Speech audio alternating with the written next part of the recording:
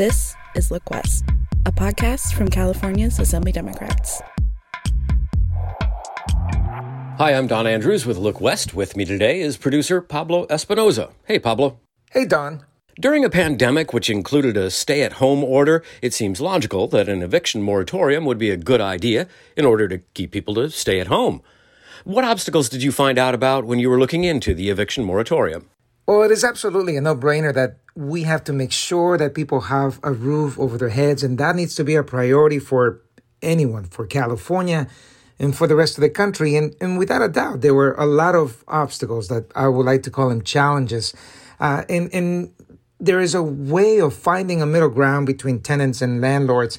And there were very difficult negotiations between all of the people involved, including members and advocates. And if there was a theme, it was that everybody agreed that there was a need to keep a roof over people's heads. But the challenge is, how do we do it? Who did you talk to? We talked to Assembly Majority Leader Eloise Reyes, who was leading the negotiations, representing the leadership, the speaker, with other stakeholders in the governor's administration. We also spoke with folks advocating for tenants, such as Tina Rosales with the Western Center for Law and Poverty, Deborah Carlton, very known in the Capital community with the Capital Apartment Association, and of course, Assemblymember David Chiu, who has been at the forefront of the eviction moratorium discussions. And we'll start with Assemblymember Chiu and Majority Leader Reyes. Well, welcome to this edition of Look West. The topic today is eviction moratorium, and let's just dive right into it. Assemblymember Chiu, you were instrumental in getting this going with your bill, Assembly Bill 3088. Why was it so important for you to move that forward?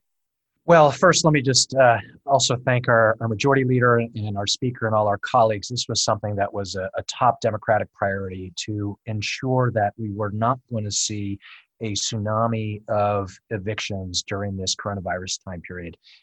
What's happened since the beginning of the pandemic is when we went into shutdown and so many folks lost their jobs, people didn't have the ability to pay their rent. And initially, the court system had put in place an eviction moratorium, but that was set to expire at the end of August. And we worked together on my AB 3088 bill to provide 5 months of relief through the end of January for tenants who are experiencing COVID-19 financial distress. But what we were faced with at the end of January was potentially going off an eviction cliff, which would have been catastrophic during this time period, not just for our homeless levels, but for COVID-19 spread.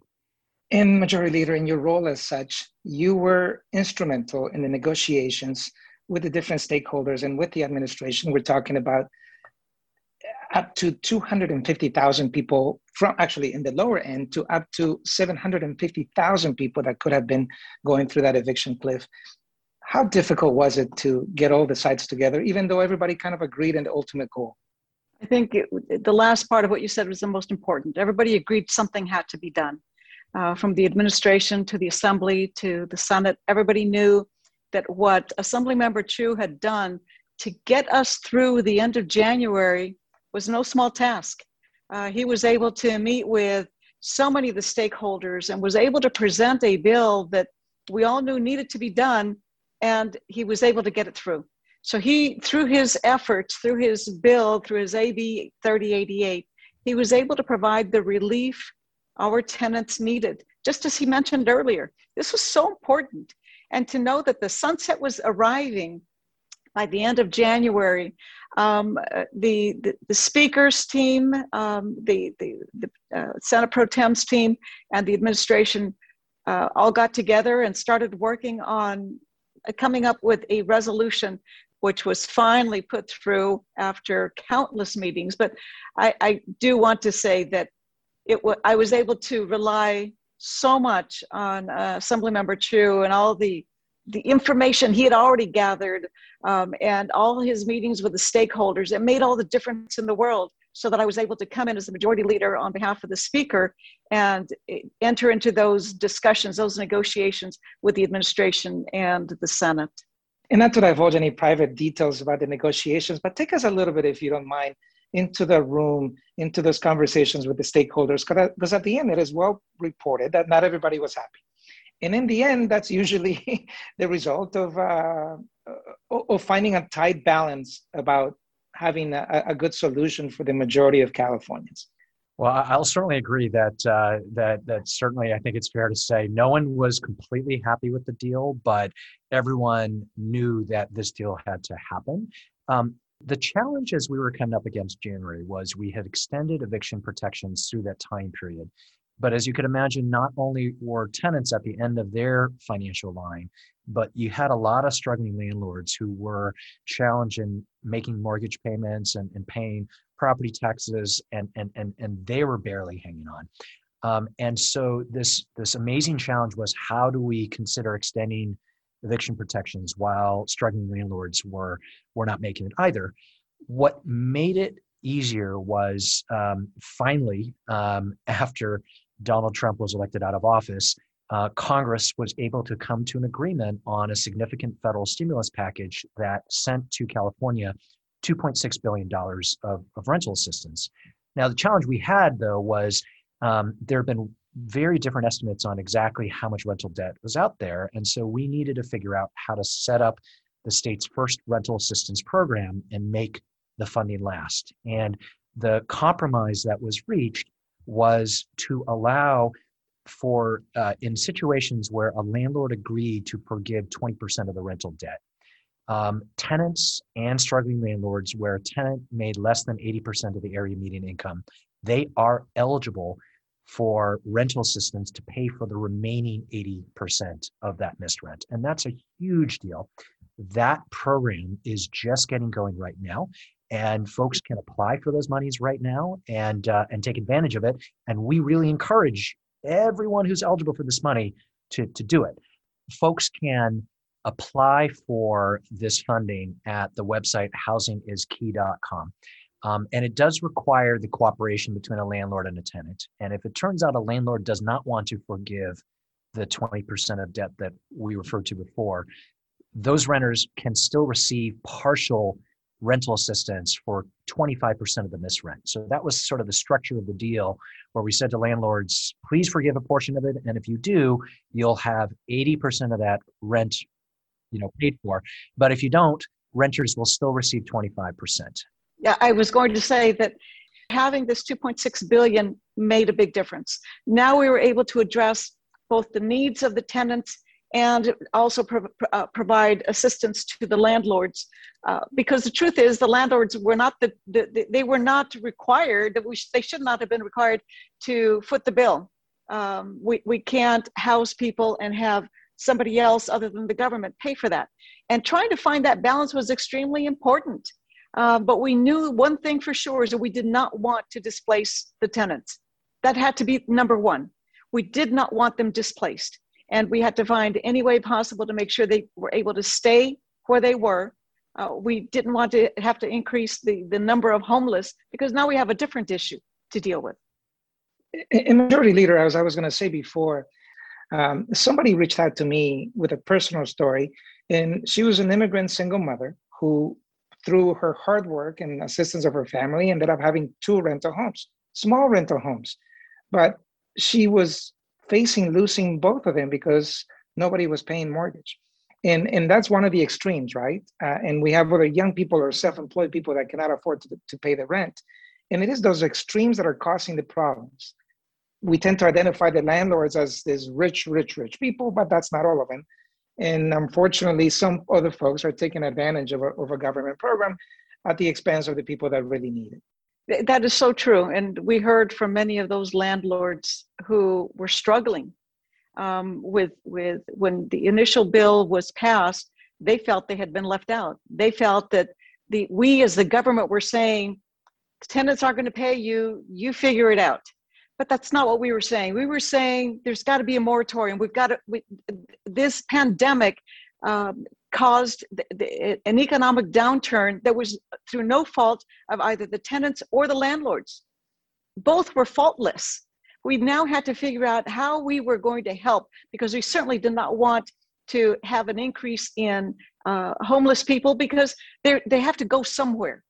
So the moratorium that Assemblymember Chu worked on in 3088 was extremely important to at least put a halt to give time to breathe, to figure out what we were going to do. And that's why the federal funding of the $2.6 billion was extremely important, because now we could put together a plan that included further protection for our tenants and additional, we had promised to the landlords, here's something that you are going to receive. Now, it also, I wanted to mention why it is that Latinos are not applying for this assistance at a rate that others, that would be expected, or that others are applying. Part of it always is this distrust for government. The fact that many of our Latino communities feel that whenever the government is involved, that the government is receiving information and is now going to share it. And this has to do with the prior administration. There's this absolute distrust of government. And I think it's really important, and that's why the community-based organizations are very important in this aspect of it. Assemblymember Chu is absolutely correct. Now we have to get people to apply. And in the Latino community, we need to make sure that it's in language. We need to make sure that it's the trusted messengers that are telling them that they should apply. I will tell you that for 30 years, as I volunteered with Legal Aid, much of what we did was to protect those the tenants who were being evicted. And so I know that our legal aids are a good place to provide this information. And those are a couple of very important details. There has been some information that comes out about the huge difference in results for tenants, for those that are represented and those that are not represented. Those that are not represented, the likelihood of them getting evicted was about 85%. And those that are, the likelihood of success is about 85%. So that's also a challenge, because that's something that consumer advocates and tenant advocates said was missing from the legislation, or at least we're starting to discover, because there was also some of the tenants that they don't owe the money to the landlord, but they owe money to the payday loan company. And they're feeling left out as well. So it really complicated for you guys to try to address all It was. And I will tell you that the good thing is that we had wonderful advocates, stakeholders who met with us to talk about what those issues were on the payday lenders. Many of the tenants, or a number of tenants, were borrowing, and they said, well, I borrowed money in order to pay my rent. So the rent is really still owed. It's just not owed to the landlord. It's owed to this payday lender who's charging me an arm and a leg. We recognized that, and we tried very hard to put the language in there as best we could. The representation, that was something else that was also discussed. Those challenges are very real, right, Mr. Chu? Oh, absolutely. In fact, this has brought up a discussion about whether tenants should receive legal assistance. I'll tell you, in my city of San Francisco years ago, I set up the first program of government-supported legal representation assistance to tenants facing evictions. And now in San Francisco, if you're a tenant facing an eviction, you have a right to an attorney, which has made all the difference in helping to protect those individuals. At this very moment, that is not true throughout the state of California, but there's a bill that I'm working on with one of my LA colleagues, Jesse Gabriel, that would allow us to really establish a statewide program in this space. Because the fact of the matter is, if you shoplift a toothbrush from Walgreens or CVS, you will get representation by a public defender. But if you're about to be kicked out of your home of 30 years because of coronavirus, because you're told you can't work or you lost your job, you don't have an ability to get an attorney. And as you said before, the difference between having an attorney and not having an attorney is literally the difference between being evicted or not. And so for folks who are interested in that, AB 1487 is something that we're trying to move through the process to address that. A lot of folks oftentimes forget that behind the title there is just Eloise or David. What sort of stories has Eloise heard about how difficult it has been for folks that you were in contact with in your previous life, as you said, working with legal aid as an attorney? The stories that I hear most about are the stories of our immigrant community. People in the community know my mother, they know my family, they know me through legal aid, and so I still get the calls. And if they don't reach me, they call my mother. and say, Doña Jessie, por favor, dígale a su hija que nos ayude. And many of them do feel that it's time for them to leave because they cannot pay the rent. They can't work. And our immigrants, especially our undocumented, weren't receiving any unemployment. So they weren't able to help out in the way and pay the rent the way they would have wanted to. So they were the ones that were hardest hit during that time. But the way it is written now, immigration status is not one of the factors, and it's not asked. So it's the rent paid to the landlord. David, what stories have you heard from people about the struggles that they have? The stories we're hearing, particularly from the tenant community, are just heartbreaking, of folks who they're sacrificing everything to try to make the rent, right? They're sacrificing food and healthcare and school bills and going into consumer debt in order to make sure that they're not evicted during this time period, which is why it was so critical to both build in the eviction protections in these bills, as well as get the $2.6 billion out, because the last thing we need, we're already seeing homeless numbers go up during this time period, but we cannot see that continue to spike. The human suffering that represents is just not something we can that's tenable for the state. Well, that was Majority Leader Eloise Reyes and Assemblymember David Chiu. I want to thank him so much, not just for giving us the time, but also for their work on behalf of Californians to make sure that we do whatever we can to keep a roof over their heads. And joining us now are stakeholders, representatives that were part of these difficult discussions and negotiations. Legislative advocate on behalf of the Western Center for Law and Poverty, Tina Rosales, and Deborah Carlton with the California Apartment Association. Let's hear from them now. The word balance is exactly what we talked about with Majority Leader Eloise Reyes and Assemblymember David Chiu. And that is a simple word, but a very elusive goal sometimes. So from your guys' perspective, what did you like about it? And Deborah, and where did it come up short? Sure. Well, of course, there were two iterations, as you know, of the protections that were created. There was first AB 3088. We did that first out the gate early on in the pandemic. We did make it very easy. Tenants simply needed to declare that they were affected by the pandemic. There was very little proof that was required. The second extension was through Senate Bill 91. And of course, tied to that was financial assistance. We needed to make sure that not only were owners receiving some assistance, but tenants weren't saddled with debt. That, of course, financial assistance was looking backwards. It was those in 2020 who were unable to pay the rent. I think up through March of this year, that money came from the federal government. And now owners and tenants are applying for that money right now.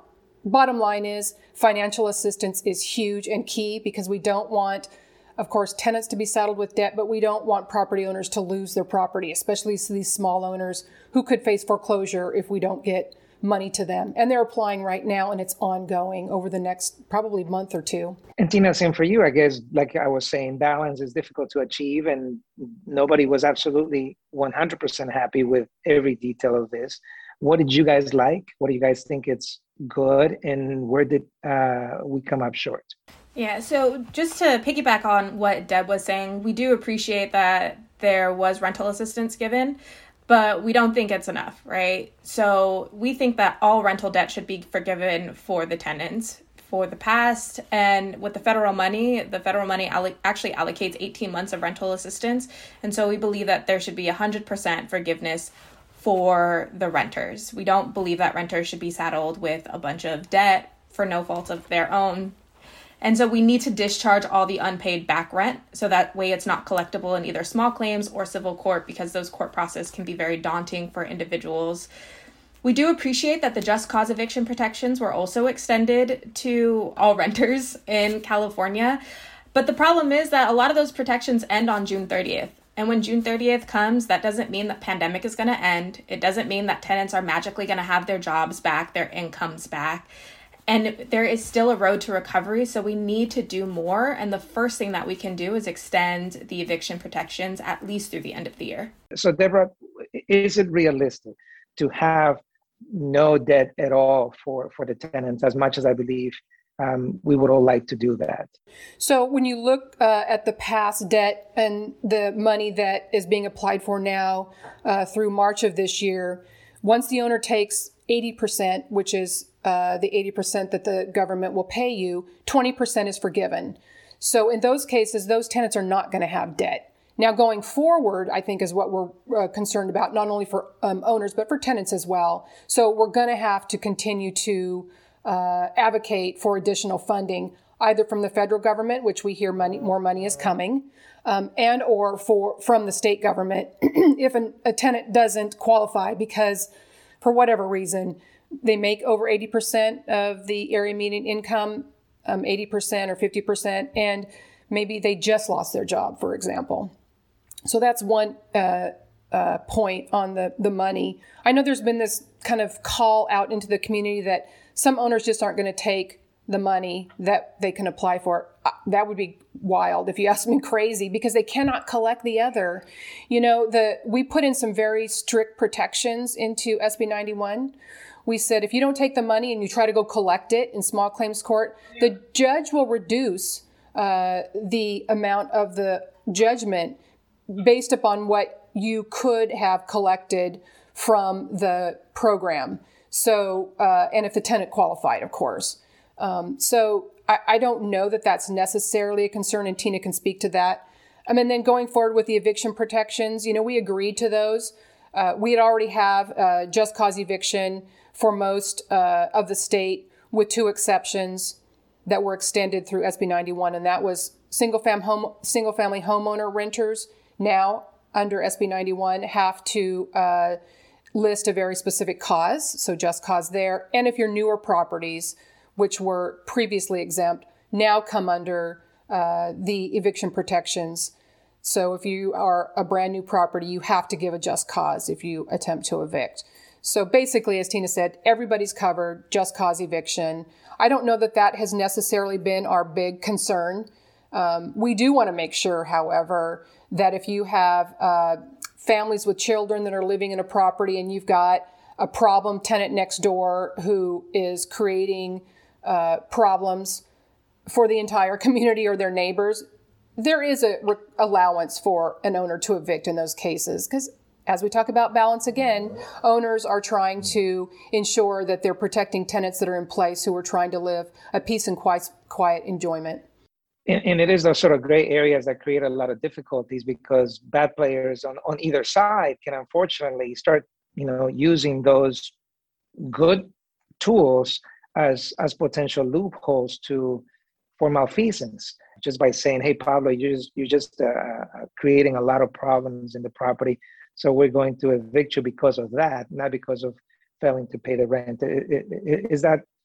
Are you seeing that happen, Tina?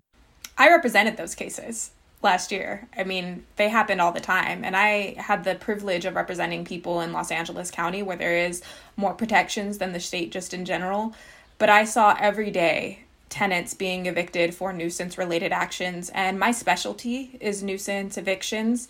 Primarily, my clients have some sort of physical or mental disability. And usually those issues can be resolved with settlement negotiations. And so I was also privileged enough to represent them, and those clients were able to get legal assistance. And we were able to really delve deep into the issues of retaliation, habitability, and things of that nature. But what's interesting is that nationally, only 3% of tenants have legal representation, where about 80% of landlords have representation. And I would walk in the courthouse every day, and I would be the only attorney with one other for-profit. The numbers are incredibly wide. It's about 85% of folks that win a case that are tenants if they're represented, and the number is about the same, 85 that lose a case if they're not represented.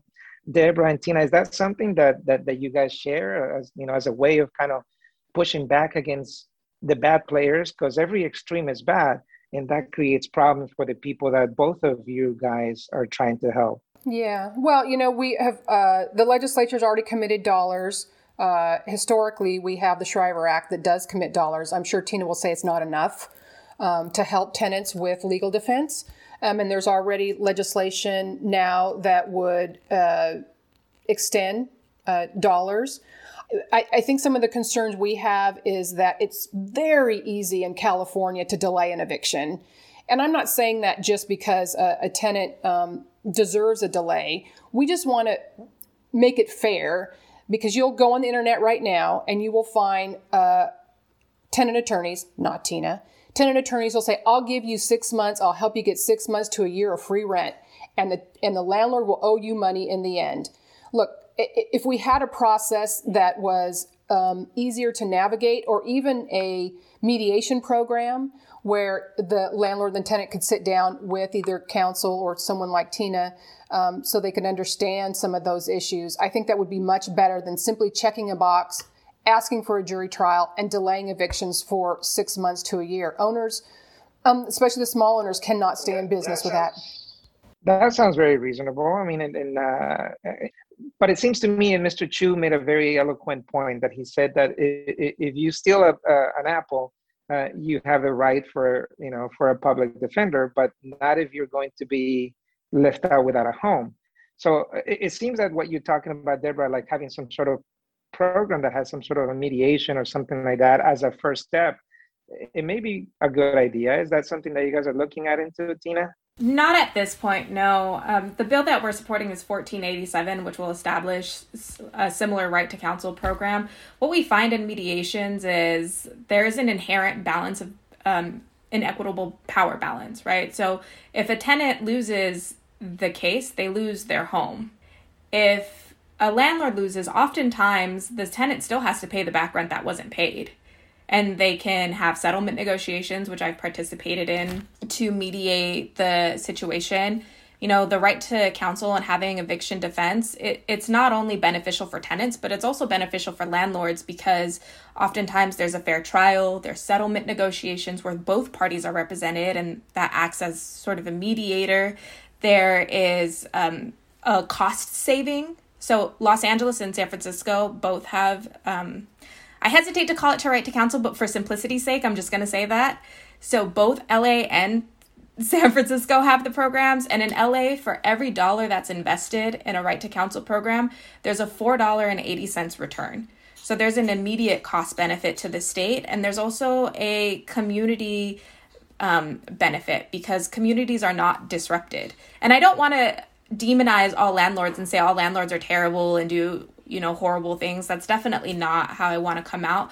But I do want to ensure that the court process, which is fundamental to any fair and equitable society, is fair, and both sides have representation and tenants don't have to pay for that representation, because oftentimes they can't even afford it. And we talk a lot about just now on the bad elements of the side of the property owners, but there's bad elements on the other side that try to take advantage as well, unfortunately. And, I was talking about this one lady from my church who, through hard work, ended up buying, with the help of her family, one small property and another property. And I think she's already lost one and is in the process of losing the other one, because she hasn't received rent for about 15 months. Well, what do we do for that, Tina and Deborah? Yeah, SB 91 is certainly part of that answer, getting money. I don't know, some of these owners have lost their property because the tenants don't qualify. And what we're finding with this now application process where tenants and owners are applying for money, because we made it very easy to check a box and say, I've been affected by COVID. Now that they're forced to apply, they're basically saying, you got me, the tenant saying, you got me. Like, I didn't qualify, and I don't qualify for this money. And unfortunately, in the case of probably the owner you're talking about, the tenant didn't qualify. And so she's still going to be out that money. And I think we still have to find a better process without pitting landlords and tenants against each other, but making sure the money gets in the right hands. Because if money goes to the wrong people, even the wrong landlords, it's not going to get in the right hands of the tenants who truly need it. I appreciate that we're talking about the rental application process, because it is heavily skewed towards landlords. I've tried to apply, even though I don't qualify, and either way, I've tried to apply just to see what's what's going on. And there are things that the application asks that is completely onerous. It asks for documentation that the program initially didn't ask for. There are other things where the tenant has to say that they are in no violation of their lease, but that's not necessarily the same for the landlord. So we know legally there's habitability defenses, and if a property isn't kept up to standard, then the landlord isn't entitled to the full amount of the rent because it's not worth that fair market value. But so the tenant has to go through all of these additional processes and certify to things that the landlord doesn't necessarily have to certify for. There's also a division in language access. So a lot of tenants are having a hard time applying for the program because there's a language barrier or there's a digital divide where the tenants who really need it, the ones that are elderly, like one of my clients, she was 90 years old and she'd lived in her property since before I was born and can't apply to the program because she doesn't have the technological ability to do so. And so we need to make sure that their program is fair and accessible to those who are intended to be the beneficiaries of the program.